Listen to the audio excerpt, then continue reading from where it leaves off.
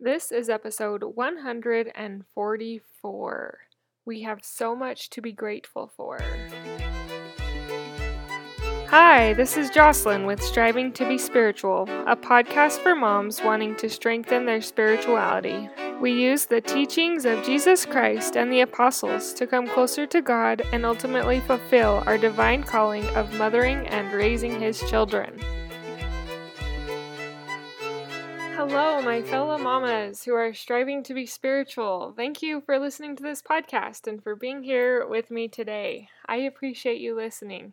I am really excited about today's podcast episode and the topic on gratitude and thankfulness. But before I jump into that, I want to give you the points of light for your life from my last podcast episode, which were to first, have faith in God. Second, to strengthen your home and family ties. Third, to learn the dignity of work and practice thrift. And fourth, strive to preserve the freedom granted to us by God, however that looks for you. I hope these points of light give you not only something to think about, but something to do to help further you in your striving to be spiritual. The point of light that I focused on from this last episode was striving to have faith in God.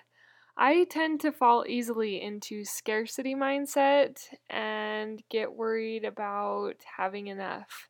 And so I have been striving really hard to practice that faith and not having the scarcity mindset, because that's not how I want to live my life. I want to choose and be able to strive to live an abundant life. And living in scarcity does not allow that to happen. So that is something I am currently working on, and something I have to work on to train my thoughts to think differently and better for me than going into fear and scarcity. Anyways, that's just a little insight on how I was striving to be spiritual this week. If you want to share with me how you were striving to be spiritual, I'd love to hear from you. You can hit my Facebook page, Striving to Be Spiritual, or I have a Gmail address at strivingtoBespiritual@gmail.com. But let's get into today's story. Her heart sunk just a little bit as she read the text. Thanksgiving at Grandpa's house was canceled.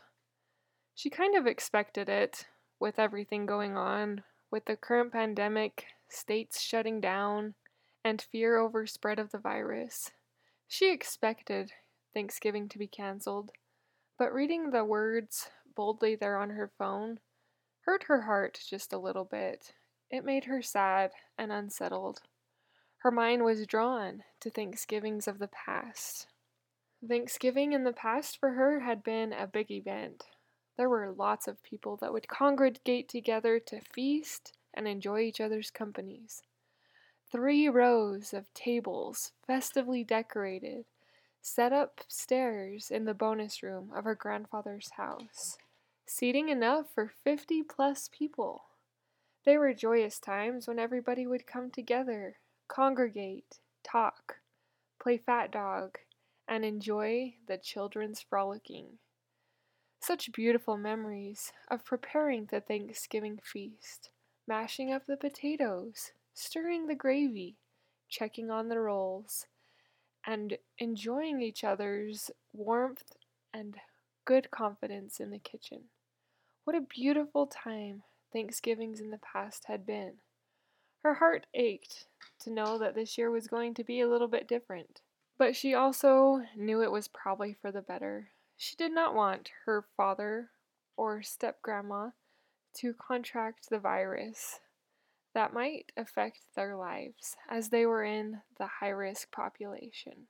She decided that she was going to make the best of it, wherever they were going to have Thanksgiving this year, whether it just be in her little home with her little family, or whether it be visiting some friends. She was going to make the best of it and find all the things she had to be grateful for, which were many. Thanksgiving might look a little different for you this year, as it looks for me. Our Thanksgiving that we were planning to do got canceled. So we are going to have something alternative, which will still be good. It's just a little bit bittersweet to think back on those past memories and to think how nothing this year is the same. which the change of the differences in this year have brought about many other blessings for which we have to be thankful for. That is what I want to talk about in today's podcast episode is gratitude and thankfulness.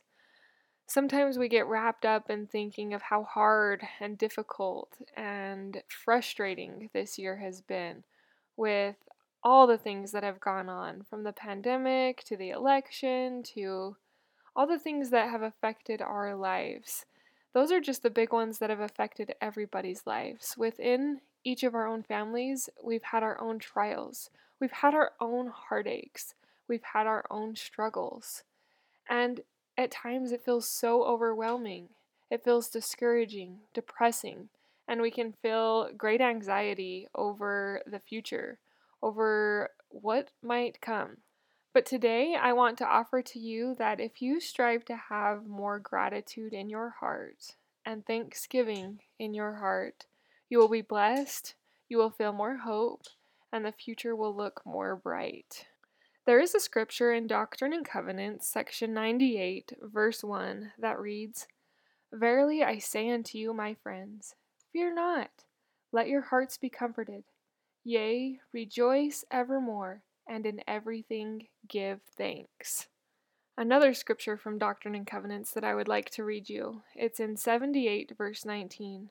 It says, "And he who receiveth all things with thankfulness shall be made glorious, and the things of this earth shall be added unto him, even 100-fold, yea, more." Aren't those great reasons to have gratitude in our heart? I want to share with you some gratitude I recently have felt.